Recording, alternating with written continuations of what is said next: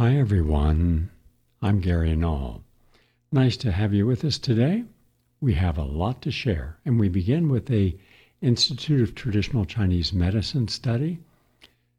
And it's new in America, but it's not new worldwide.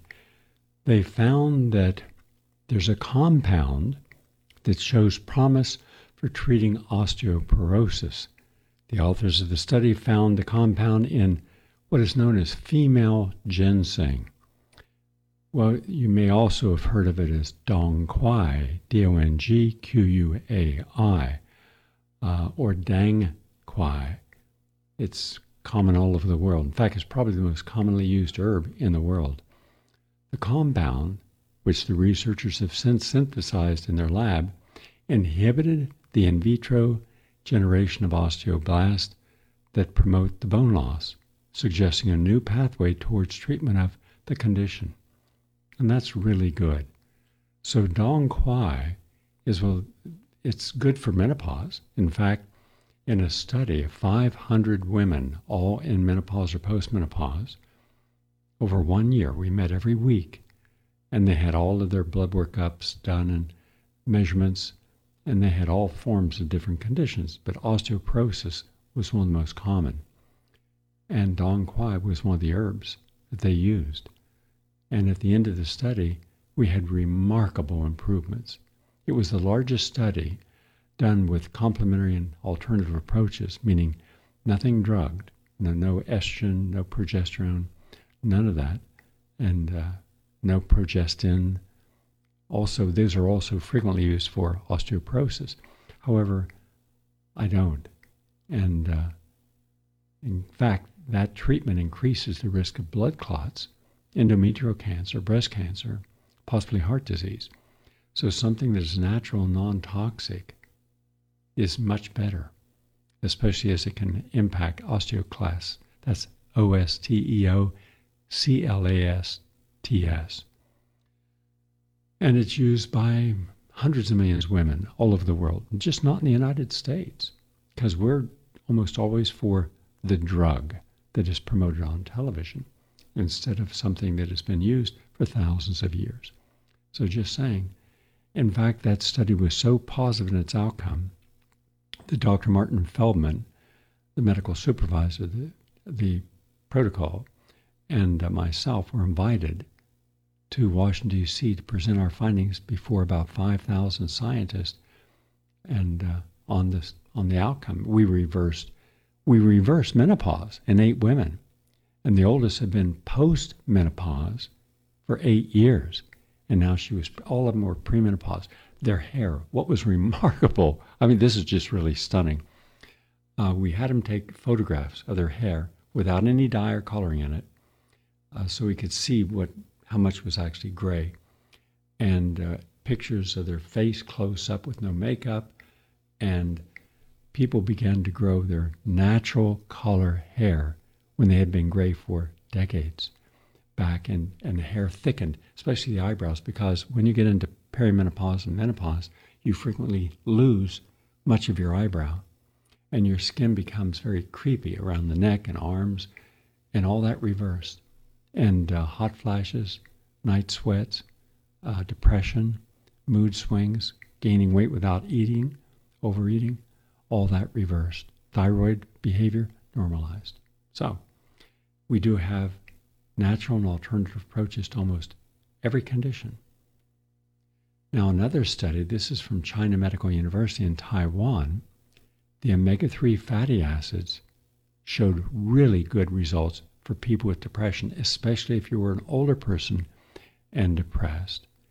Now, they looked at a lot of studies. It's called a meta-analysis, where you look at many different studies, and then you find what do these studies have in common? What do they tell us?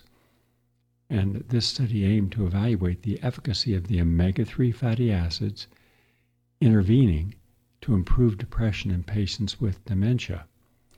And they had a control group and a non-control group, and they found that the DHA and the EPA taken for 6 months, 3 months, 6 months, a year, and 24 months. And the cognitive function ranging from mild cognitive impairment to severe dementia And depending upon if you took a low dose, a medium dose, or a high dose, it was directly correlated to improvement. Low dose, low improvement; high dose, big improvement in dementia and depression. Make sure you're getting your DHA and EPA every day. And so that's what these 9 studies showed. So we can do a lot. Now, also a recent study, and this one is from Yale University. High-intensity exercise can reverse neurodegeneration in Parkinson's. There is a film that I haven't shown yet. We've been working on it for over a year. We've gone through my library down here in Florida. I have a huge film library where all my films are that I've filmed and all the outtakes. And we're putting together all the testimonials before and after, so you can see and hear a person in their own words, unrehearsed, non-coached, and then afterwards. And when you see how remarkable these changes are, and this goes back 45 years, well, we reversed a lot. And one of the guys in there had full-blown Parkinson's and was going through what the medical community said was, the drugs that might slow it down. Nothing could reverse it. We came to me over on 83rd Street, where we were for 28 years in my office. And I said, how much are you willing to commit yourself to change? And he said, Gary, at this point, whatever I have to do, I'll do. And now, why do I ask that? Because a lot of people want the benefits of change. They just don't want to change. They don't want to give stuff up. In fact, some people with a terminal illness where they have no option, it's death, whether it's death in a hospice care at home or death in hospice care in a hospital, it's the end. And yet, after I give them the protocol and go over it for 2 or 3 hours, they say, no, I don't want to change. And I'm thinking, but if you don't change, there's no hope. Even with it, there may not be hope. And they don't care. Wow. Only when you're in my shoes sitting across from someone where it's either the chance of living or the absolute of death, that's how addicted people are to their comforts and patterns of behavior. In any case, in this case, the person changed everything. 1 year later, he ran the New York City Marathon and did great. And he's still alive and well today, 40 years later. All right? Well, in any case, this shows that high-intensity exercise induces brain protective effects that have the potential to not just slow down, but possibly reverse the neurodegeneration associated with Parkinson's disease. And prior research has shown that many forms of exercise are linked to improved symptoms of Parkinson's, but there's been no evidence that hitting the gym could create changes at the brain level. Now, this small proof of concept study involving 10 patients showed that high-intensity aerobic exercise preserved dopamine-producing neurons. By the way, those are the brain cells that are most vulnerable to destruction in patients with disease. And that's one of the reasons that people who have this disease frequently go into a deep, dark moods, because dopamine is the feel-good factor in the brain. And in fact, after 6 months of exercise, the neurons actually had grown healthier and produced stronger dopamine signals.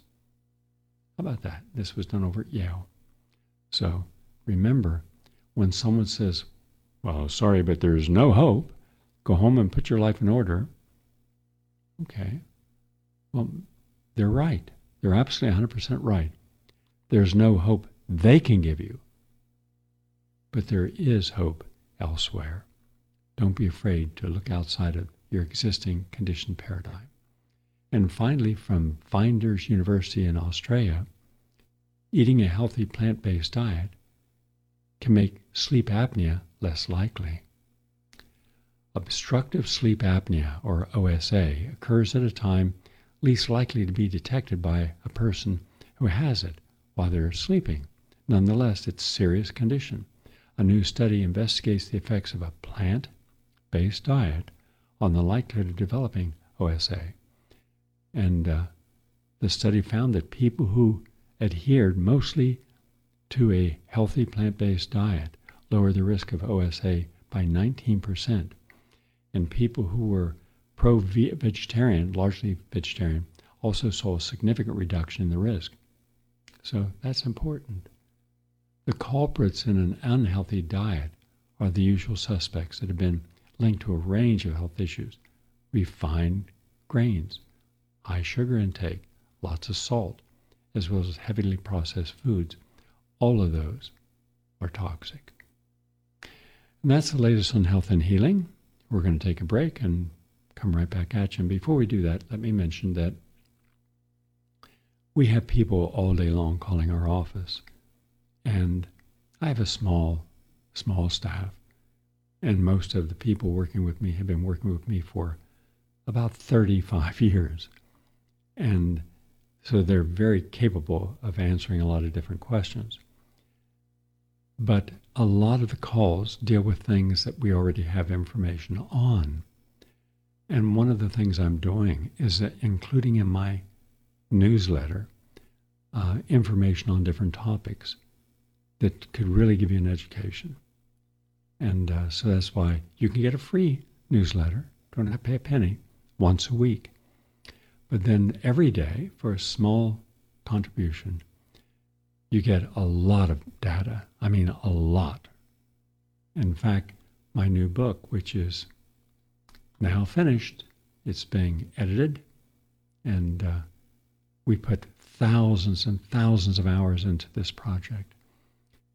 I'll announce it in the near future, and I'm going to be putting chapters up, most important chapters, up on the newsletter that people get on a daily basis. Just go to GaryNull.com and you'll see where it's at.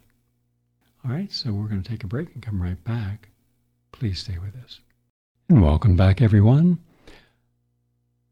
I'm sure that everyone in this audience saw a video or photographs or heard about a person that really made the ultimate sacrifice.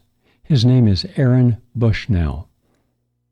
And we should take a moment and think about this. Do you remember those of us who were old enough to be protesting the Vietnam War? And we started to see the Buddhist monks setting themselves on fire outside of the American embassy in Saigon. And you were thinking, wow, how did they do that? Why would they do that? And that became an inspiration. If someone's willing to end their life to bring attention to something, maybe it's worth paying attention to. So before we go to any clips, I want to acknowledge Chris Hedges. Chris is one of the few oracles we still have in our society who has never been compromised, tells the truth, whether we want to hear it or not. And here's what he has to report. Aaron Bushnell's divine violence. Aaron Bushnell's self-immolation was ultimately a religious act, one that radically delineates good and evil and calls us to resist. Aaron Bushnell, when he placed his cell phone on the ground to set up a live stream and lit himself on fire in front of the Israeli embassy in Washington, D.C., resulting in his death, pitted divine violence against radical evil. As an active duty member of the U.S. Air Force, he was part of the vast machinery that sustains the ongoing genocide in Gaza. No less morally culpable than the German soldiers, technocrats, engineers, scientists, and bureaucrats who oiled the apparatus of the Nazi Holocaust.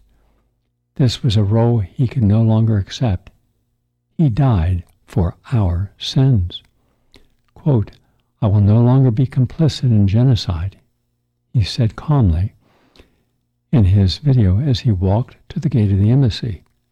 Quote, "I'm about to engage in an extreme act of protest, but compared to what people have been experiencing in Palestine at the hands of their colonizers, It's not extreme at all. This is what our ruling class has decided will be normal." End quote. Young men and women sign up for the military for many reasons, but starving, bombing, and killing women and children is usually not amongst them. Shouldn't it, in a just world, the United States fleet break the Israeli blockade of Gaza to provide food, shelter, and medicine? Shouldn't U.S. warplanes impose a no-fly zone over Gaza to halt the saturation bombing? Shouldn't Israel be issued an ultimatum to withdraw its forces from Gaza? Shouldn't the weapons shipments, billions of military aid and intelligence provided to Israel be halted? Shouldn't those who commit genocide, as well as those who support genocide, be held accountable? These simple questions are the ones Bushnell's death forces us to confront. Quote, "Many of us like to be ourselves." He posted shortly before his suicide, quote, "What would I do if I was alive during slavery, or the Jim Crow South, or apartheid? What would I do if my country was committing genocide?" The answer is, you're doing it right now. The coalition forces intervened in northern Iraq in 1991 to protect the Kurds following the first Gulf War. The suffering of the Kurds was extensive, but dwarfed by the genocide in Gaza. A no-fly zone for the Iraqi Air Force was imposed. The Iraqi military was pushed out of the northern Kurdish areas. Humanitarian aid saved Kurds from starvation, infectious diseases, and death from exposure. But that was another time, another war. Genocide is evil when it is carried out by our enemies. It is defended and sustained when carried out by our allies. Walter Benjamin, whose friend Fritz Heinl and Rita Silgerson committed suicide in 1914 to protest German militarization in the First World War. In his essay, Critique of Violence, examines acts of violence undertaken by individuals who confront radical evil. Any act that defies radical evil breaks the laws in the name of justice. It affirms the sovereignty and dignity of the individual. It condemns the coercive violence of the state. It installs a willingness to die. Benjamin called those extreme acts of resistance divine violence. Only for the sake of the hopeless ones have we been given hope. Bushnell's self-immolation was one of the most social media important posts. News organizations have heavily censored it. And that is the point. It is meant to be seen. Bushnell extinguished his life in the same way thousands of Palestinians, including children, have been extinguished. We could watch him burn to death. This is what it looks like. This is what happens to Palestinians because of us. And it goes on from there. But at least I've given you the most important essence of it. So yesterday there was a report from an international human rights organization showing that over 568,000 Palestinians cornered, no resources at all, no water, no electricity, no tents, they're out in the cold, and they're starving to death. And what would be one of the largest, at least since 1945, one of the largest deaths groups in a month, we can have all those people dead. Certainly the children, babies will be dead. And yet, where's CNN? Where's Rachel Maddow? Where's Howard Stern? Where are all these people who pride themselves in being the influencers of modern ideology? We're the woke generation. We're all the people who are supposed to have a conscience. We have a lot of people with conscience. Hey, I can remember sometimes there'd be 3 or 4 or 5 of us. That's it. Protesting DDT. I did over 100 programs between 1967 and 1972 on DDT. I traveled the country. I gave lectures on DDT. People didn't even know a thing about it, including the most educated class. Nothing about it. Well, if it were bad, the government would ban it. Yeah? Would you also include cigarette smoke and secondhand smoke? Aldrin, hepsichlor? Would you include all those excess mammographies? Living beside a toxic dump site like Love Canal? Living downwind from a nuclear power plant that leaks radiation constantly? How about the fluoridation of our water? How about all the toxins in our water? How about the 5,000 communities in the United States that have water as dirty and as polluted and dangerous as the Flint, Michigan water? How about what was denied for a century? The toxic chemicals sprayed on our produce, including Roundup. I did a documentary on that. And I was censored from sharing that information on certain stations. But there was one I didn't get banned, and that was Rocky Mountain Television, because of an extraordinarily courageous Sherry Burnson. And she told me when I was out there, I did 32 separate specials with her. And she said, "This is going to cost me my job, Gary." I said, "Okay, probably will. But think of the people who will be educated about glyphosate that is sprayed on crops, wafts throughout the air, lands on organic farms, and then Monsanto comes in and sues the organic farmer for having their patented crops on their land." They did that, yes. And so no one in the media, no one, not a single media would go against Monsanto. Even the so-called best and brightest, who are spiritually imbecilic, medical doctors and scientists, professors, and policymakers. Wow, all that education into such a vacuous conscious mind. Totally porous, as long as there's politics, profit, or something gained, or fear that inhibits action. How many of you remember when I was on PFW in Washington for 36 years, and I asked you to join me in front of the South African embassy to protest? And I said, "Be prepared, we'll probably be arrested." And someone said, "Well, I'm not going to do it. I don't want to get arrested." I said, "Okay, fair enough. Nobody wants to get arrested. But what if our protest draws some attention to the higher ethical issue that there are millions upon tens of millions of people living in South Africa that live under the most repressive conditions, apartheid, going clear back to Cecil Rhodes and the Afrikaners before then, and the Dutch before then, etc." And I said, "Would it be worth it then?" And so handfuls of people would show up. You know you're in trouble when you're told who you cannot criticize.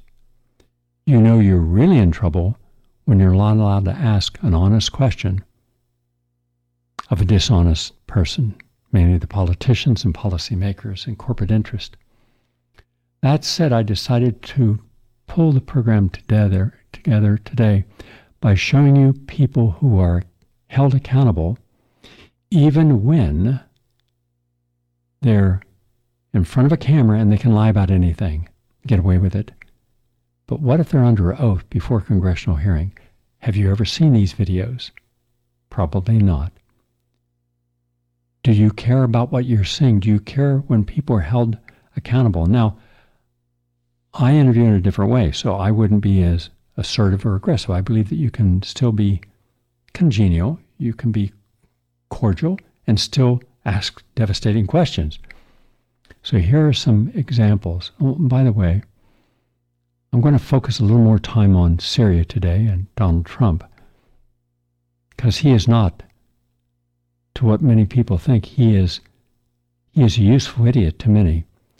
But he said something that in retrospect they didn't want him. He said a truth that nobody, the CIA, the State Department, nobody wanted him to say this. I'll come to that in a moment. You haven't heard this before.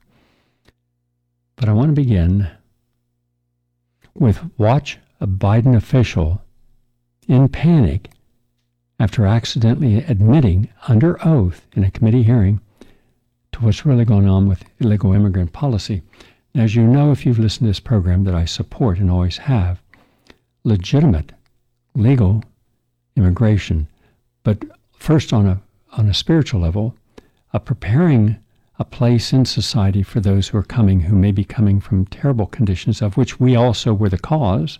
Look at Central and South America. Look at the death squads, the white hand death squads. I was down there. I went to see this for myself. I went to Brazil. I went out with this surgeon at night who was showing me the death squads. Yeah. Fortunately, they didn't see us. We supported all that. Henry Kissinger, our State Department, President, Defense, we supported all this tyranny. So, what happens when you let people into the country for purely political, ideological reasons, but in the process you don't vet them? As a result, the legitimate people who deserve to come in and be given the proper in hand, not just given a debit card with $10,000, because you know what's going to happen then. A lot of people are going to get that money, including career criminals, gangs. A lot of people will end up having to give that back to the cartels, because the cartels take very careful, far more than we do, very careful measure of who's coming in, because you have to pay the cartels to get in, and then you owe them. But what about preparing them properly so when they enter with an advantage to assimilate? How many people don't want to assimilate? How many people don't like us but are willing to exploit it? But there's one group of people who have been used in a terrible way, and that is the children. Did you know, for example, that there are over 85,000 of the migrant children who have disappeared once into the government's official policy group that finds them homes? Now we find out the truth. And the truth is always the backstory. The people who took these children were not vetted. We knew nothing about them. One guy took over 80 children. Shouldn't that have been a red flag? Hey, how can one person take care of 80? What's his income? Where does he live? Did you visit the place? No. You'll hear this. No, we never visited him. Did you follow up? No, it's not required. So you just give a child or children to people who say, I'm a relative? Yeah. Now they can't be found.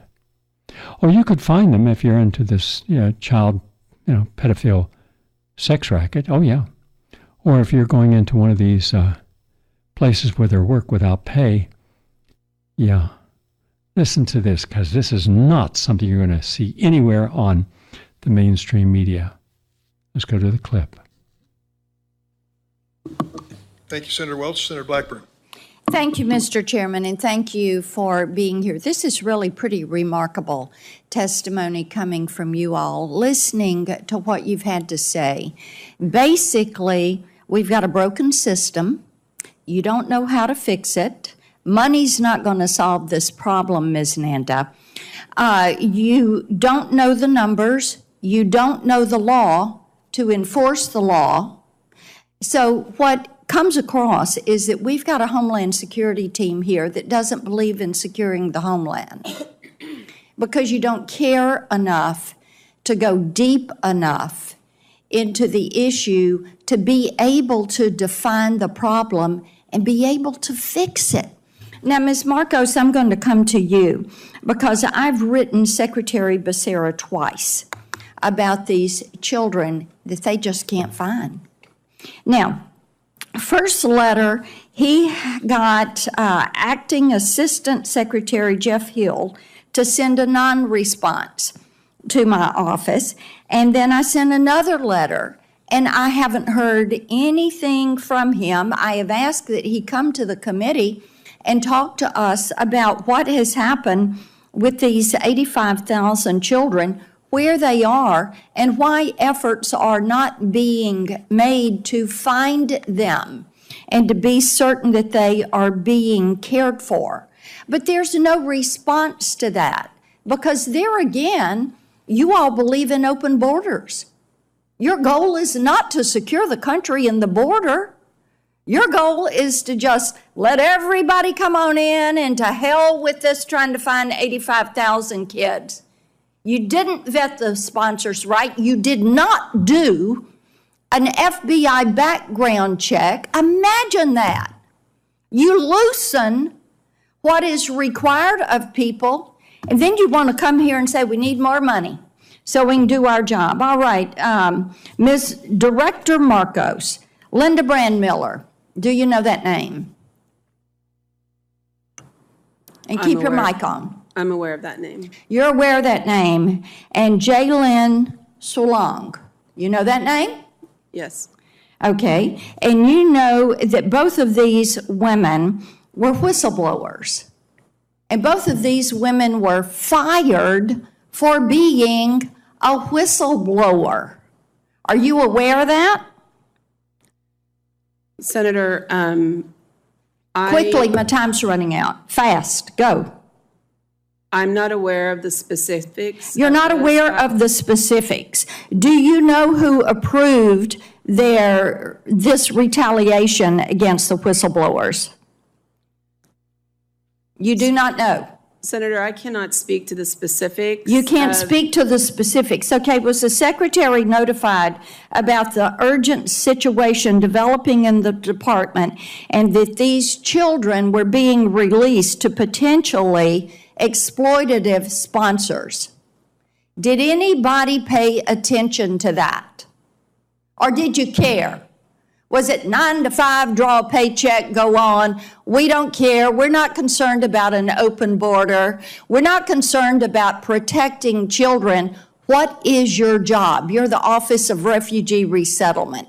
And you're not going to follow up on where these children are and who has custody of these children? Why did you accept the responsibility to be in charge if you're not going to do your job and protect these children? You don't have an answer to that. You don't know why you accepted the responsibility. Senator, I would be happy This is why we need the secretary but to you're come. not giving me an opportunity. Oh, no, I gave you the, tell me, why'd you take the job? I took the job because I'm a humanitarian. I've spent my life You're in this a work. humanitarian who We can't have- find 85,000 children and don't give a ripping flip about where they are or what is going on in their precious lives. Is that what you're telling me? That is a mischaracterization of everything that we do. I have tried to explain, but I am not given the opportunity. Take the time, 25 seconds. Thank you. go. I appreciate that. When a child is released from our care, there are a number of ways that they can continue to receive services. We attempt the safety and well-being call for every child who's been released. There is no obligation for a child or a sponsor to answer the call, and there's reasons why they may not want to answer a call from the government. Oh, for heaven's sakes, they're being paid to take these children, and there's no reason for them to answer the phone? They're not being paid to take these children. Sorry. And may I finish, please? Yeah, they are. Go ahead. They also, post-release services, over 50% of our children, we are working hard to get post-release services for all children. We are over 50% right now. That is another way to have a trusted adult in these children's lives. Legal services is another way, and we are expanding. We are providing more legal services my than we time ever. has expired, and your answers are incomplete. I've got 2 more questions. I will submit for the record. Mr. Morant, I have one for you. Thank you, Mr. Chairman. Thank you, Senator Blackburn. Thank you, Senator Grassley. Senator Hawley. Thank you, Mr. Chairman. Ms. Marcos, can I just start with you? You testified a moment ago to Senator Butler that every child gets a Know Your Rights presentation. Is that correct? That is correct. Is that before or after you release them to labor traffickers? Senator, every child that comes into our care gets a Know Your Rights presentation, as well as... Have you read these New York Times reports? These stories, the series of stories the New York Times has done on the children who are in your care? Have you read them? Yes, I have. Have you read that children are scrubbing dishes, they are operating heavy machinery, they are delivering meals, they are harvesting coffee, they are working construction, they are working as housekeepers, they are working overnight shifts at plants where they are not paid, they are not going to school, they are not cared for, they are not giving meals, almost all of it illegally. Are you aware of that? That's a yes or no. Yes. Do the Know Your Rights presentation help them in those situations? Senator, ORR. That's a yes or no, I think. Do you really think that you're helping these children by releasing them to labor traffickers and, yes, sex traffickers? 85,000 children whom you have no contact with, and your answer is we gave them a presentation before we turned them over to these people who are exploiting them on a scale not seen in this country for 100 years, a century. A century. It's a disgrace in the United States of America. Let me ask you this. You did an audit, I noticed, where you gave yourself a clean bill of health. So just tell me this. Do you require sponsors to document their relationship with the child? Senator, we have a thorough vetting process. Do you require sponsors to document their relationship with the child? Yes, we go through. No, you do not. You do not. Have you read the Senate's Permanent Subcommittee on Investigations reports on your office? There was one in 2016. There was one in 2018. There was one in 2020. There was one in 2022. Spanning administrations, what they found is you do not require sponsors to document their relationship with the child. You release them anyway. What about background checks? Do you require background checks on all adults in the household? In cases where the child is being released to their parents, we do not require background checks. But Senator, I would do you really require like background checks on all adults in the household in any case? Yes, in some cases we do. What percentage of cases do you do background checks on the adults in the household? I don't have that number in front of me. Do you do home visits in all cases? You can actually see where these children are being released, whose care you're putting them in? We do not do home visits in all cases. Senator, I'd really like the opportunity to talk about what we are doing. I know what you're doing, and it's incredibly and totally inadequate. And we can read about it in the New York Times. Since you say you've read it, let's talk a little bit about that New York Times report if we could. Here's a quote from the April 17th installment. Again and again, veteran government staffers and outside contractors told HHS, including reports that reached the secretary, that children appeared to be at risk. Did you warn the secretary that children were at risk? Senator, I'm in regular contact with the secretary. Did you warn him that children were at risk? Safety and well-being of children is our top priority. Did you warn him that children were at risk? I'm not going to get into the conversations I've had. You're here and you're under oath, and this is an oversight hearing, and we need to know what you're doing because you're manifestly not doing your job. Did you warn him that children were at risk? Do you believe that children are at risk? Let's start with that. Yes. Okay. Did you warn the secretary? Senator, I'm not going to get into the specifics of my conversation, but I would like the opportunity Why to wouldn't you talk warn the secretary that children were at risk? I would like the opportunity to talk about what we Let's are look at what the doing. secretary said to you. The other one, James. Yeah, that one. At least 5 HHS staff members said they were pushed out after raising concerns about child safety. Mr. Becerra, the secretary, told the ORR director, that's you, right, that if she could not increase the number of discharges, he would find someone who could. And then he went on to say that if Henry Ford had run his plants like this, he would never have become famous and rich. This is not the way you do an assembly line. Get the kids out, run them through, get them out to those sponsors, those traffickers. Why didn't you resign when he said this? Do you think that this is morally acceptable? Senator, I joined ORR in September of 2022. I believe that was reported prior to my arrival, but I cannot speak. This is from an article this year. I can't speak to what the secretary. Do you think that this is acceptable to run ORR like an assembly line and to release these children to traffickers? I can assure you we do not run ORR like an assembly line. The safety and well-being of children is our top concern. And by Plainly statute, not. Plainly, it is not your top concern because you have managed to lose 85,000 of them. And the Times knows where they are, or 2/3 of them, and they're with labor traffickers. It's unbelievable. Let me just ask you this. How many kids right now, of the 430,000 approximately unaccompanied children have crossed the border under this administration. It's an astounding number. How many are you in regular contact with right now? Senator, we have a number of different providers across the country who But what's the number? What's the number? How many of you are you in? You said child welfare is your top concern. What's the number? I don't have the specific number. How can you not know? Why would you come to this hearing and not know? Respectfully, if you would like us to provide comprehensive case management to children after their release.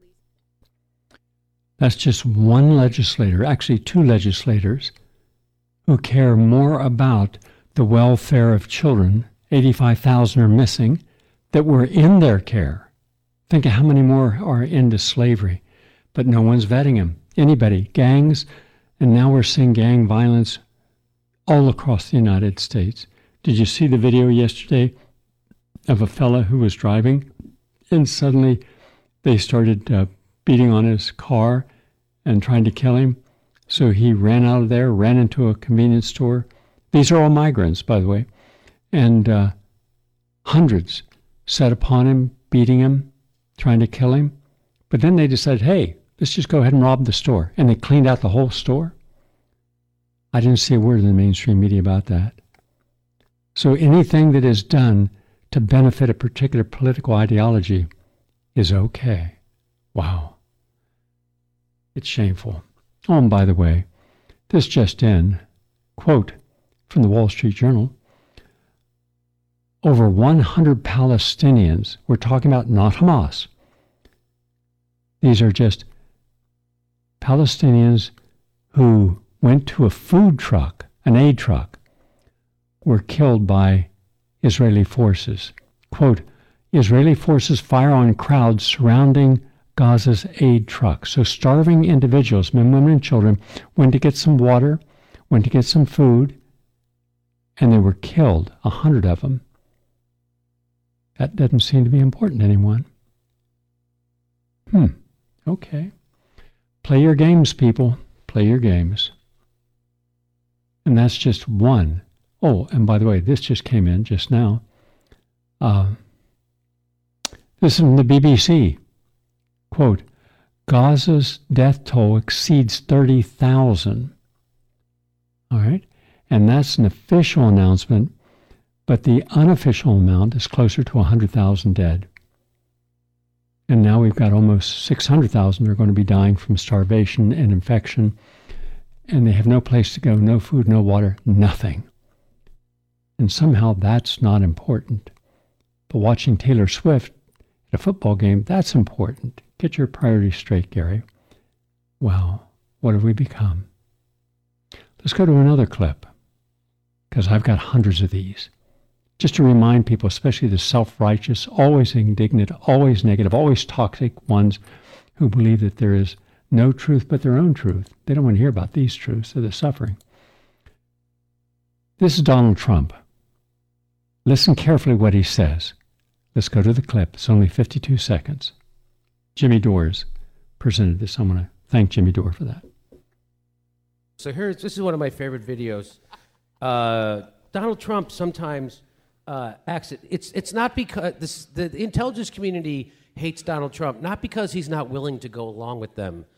They hate them because he accidentally tells the truth and then up their plans, right? And they don't know how to control this, right? Because he's willing to lie, he just doesn't know the lies, right? Like, for instance, here he is. They're talking about Syria. Then they say he left troops in Syria. You know what I did? I left troops to take the oil. I took the oil. Get that? Oh, ixnay on the oil,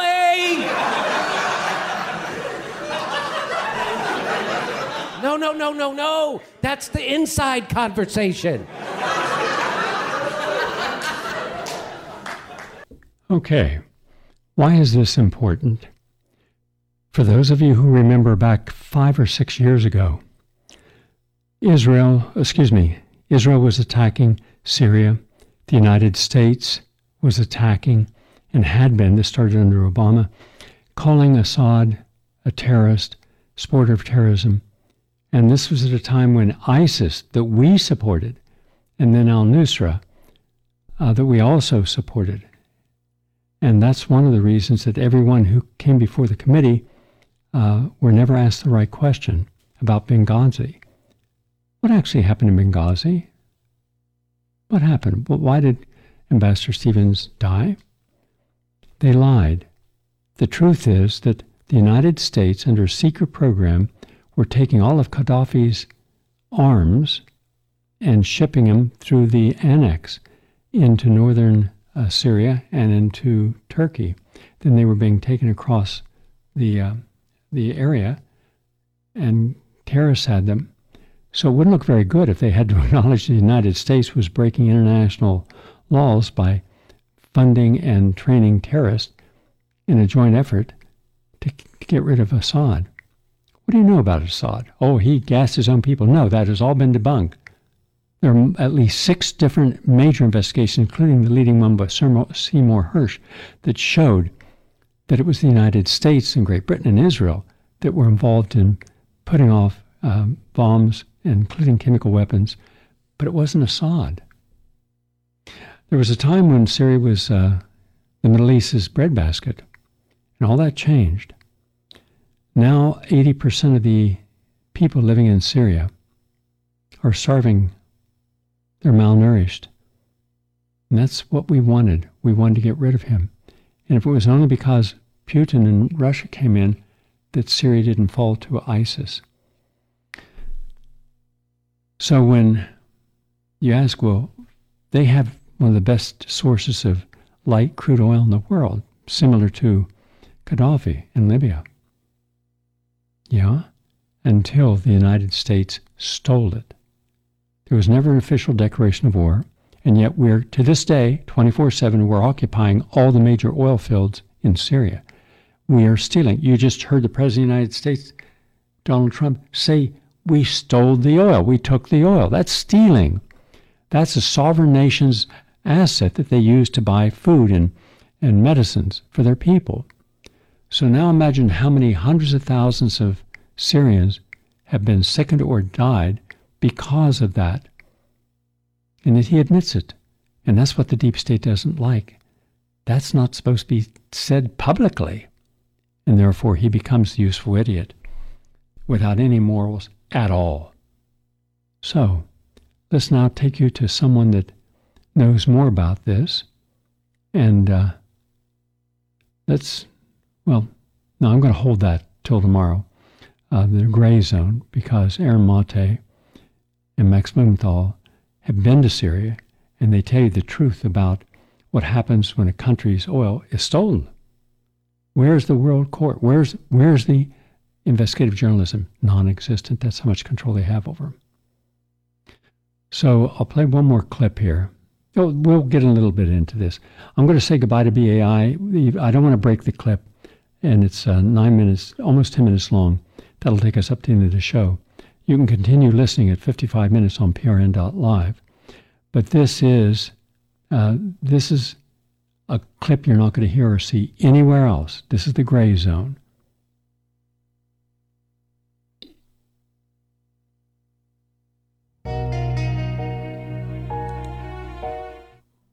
Yeah, the U.S. is sanctioning Syria to death.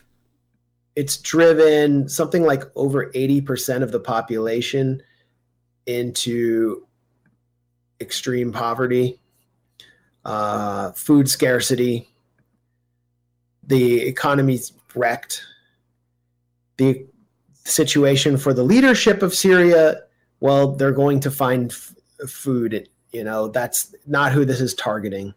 U.S. Caesar sanctions aim to starve the population into submission, while the U.S. military, which is coming under attack around Al-Tanaf and other areas in northeastern Syria, is stealing Syria's oil, shipping it out through Iraq, smuggling it out and selling it on the international market in order to starve Syria while occupying wheat fields to prevent Syria from being able to address the food crisis. They're doing it openly and explicitly. And here comes Congresswoman Rashida Tlaib, who justifiably cried for the genocide in Gaza, who is Palestinian, over 600,000 Syrians have been killed, she said, which is a totally fake and manipulated number that I'll talk about. Yes, many Syrians have been killed, but she's manipulating the data in a idiotic way and a propagandistic way. I introduced the Justice for Syrians resolution to push for the UN to finally hold war criminal Assad accountable for his crimes against humanity at an ad hoc international court of law, which won't be an international court of law. It will be ad hoc, which means that it will be put in a place like Germany and overseen by Western intelligence, because an international court of law would never go along with this. We demand justice for the Syrian people, and she's speaking on behalf of Syria. Madams. 600,000 killed. It has been over a decade since the start of the Syrian civil war, and victims of numerous horrific crimes committed during the conflict are still waiting for justice. In recent months, regional powers and dictators have sought to sweep the war criminal, the Syrian dictator Bashar al-Assad, horrific crimes under the rug, and welcome him back into the international arena. Shame. Oh no, Syria will become part of the Arab League? Oh, that would be horrible. Let's continue sanctioning them. Assad's regime committed some of the worst atrocities of the 21st century, including using chemical weapons, literally, on his own people, and widespread use of torture, horrific torture on his own people. I introduced the Justice for Syrians resolution and urge my colleagues to bring it to the floor for a vote. The bill directs the U.S. through the United Nations to finally hold the war criminal Assad accountable for crimes against humanity for an ad hoc international court of law. This is critical. Please join me in demanding justice for our Syrian people and our families that are directly impacted that live here in the United States, and push and hold war criminals like Assad accountable for their crimes against humanity. So, I mean, I want to hear your reaction, but my initial takeaway is that speech was just handed to her. She read it without emotion. She's doing it to restore some of her credibility inside the Beltway. When I was in fourth grade, I could read a speech better than that. She'd never seen it before, it looked like. And the emotion she tried to feign when referencing chemical attacks was not even there. So it's just amazing. The Syria dirty war is, to me, the most censored U.S. war I've ever seen. You just cannot acknowledge the basic facts that this is the most expensive covert war in the CIA's history. $1 out of every $15 in the CIA's budget went to funneling weapons to sectarian death squads in Syria. And that led to a massive war where, yes, Syria and its allies responded. And as we've seen by visiting there, it left, parts of the country in ruins. But the part that gets omitted by Rashida Tlaib and people who pair this line is her own government's role. So she talks about justice for Syrians. What about justice for Syrians who are victimized by death squads funded by our government, and that are still victimized by the Israeli government when it bombs Syria regularly in joint strikes with the U.S., which is, for a Palestinian, I know that the issue of Syria really divided people on the left and inside the Palestinian community. There are plenty of grievances people have with the government there, and there's no doubt people have suffered under it. But how can you go and join forces with Israel to terrorize the country, which is what Rashida Tlaib is doing? The same people are committing. She's siding with the people who are genociding her people. And in the process, she repeats the typical Iraq WMD level lies that Syria used chemical weapons, which are just, it's a classic case of atrocity propaganda to justify U.S.-backed atrocities. Same as what happened in Iraq. All the evidence that we have of these allegations of chemical weapons by Syria shows that these were either carried out in attacks by insurgents, or in the case of Duma in 2018, that was staged, that there actually wasn't a chemical attack there. And there's so much evidence to support this. It's completely whitewashed and ignored by the U.S. media, but it's all there. We've documented it. Nobody refutes us because they can't. It's all based there in leaks, especially from the OPCW, the top chemical watchdog, which investigated all this. So it's amazing to me that somebody who is Palestinian and she seems genuinely committed to her people's cause can side with the very same neocons who are trying to exterminate her people. It just doesn't make any sense. And by the way, isn't there an Israeli Max? I believe I read this in something you wrote a while ago.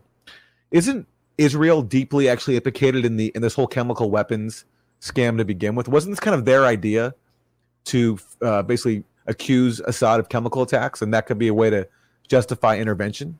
I wrote about it back in like 2011 or 2012. The red line, their idea was Israeli intelligence was lobbying for a red line for a long time before it even entered the kind of U.S. zeitgeist.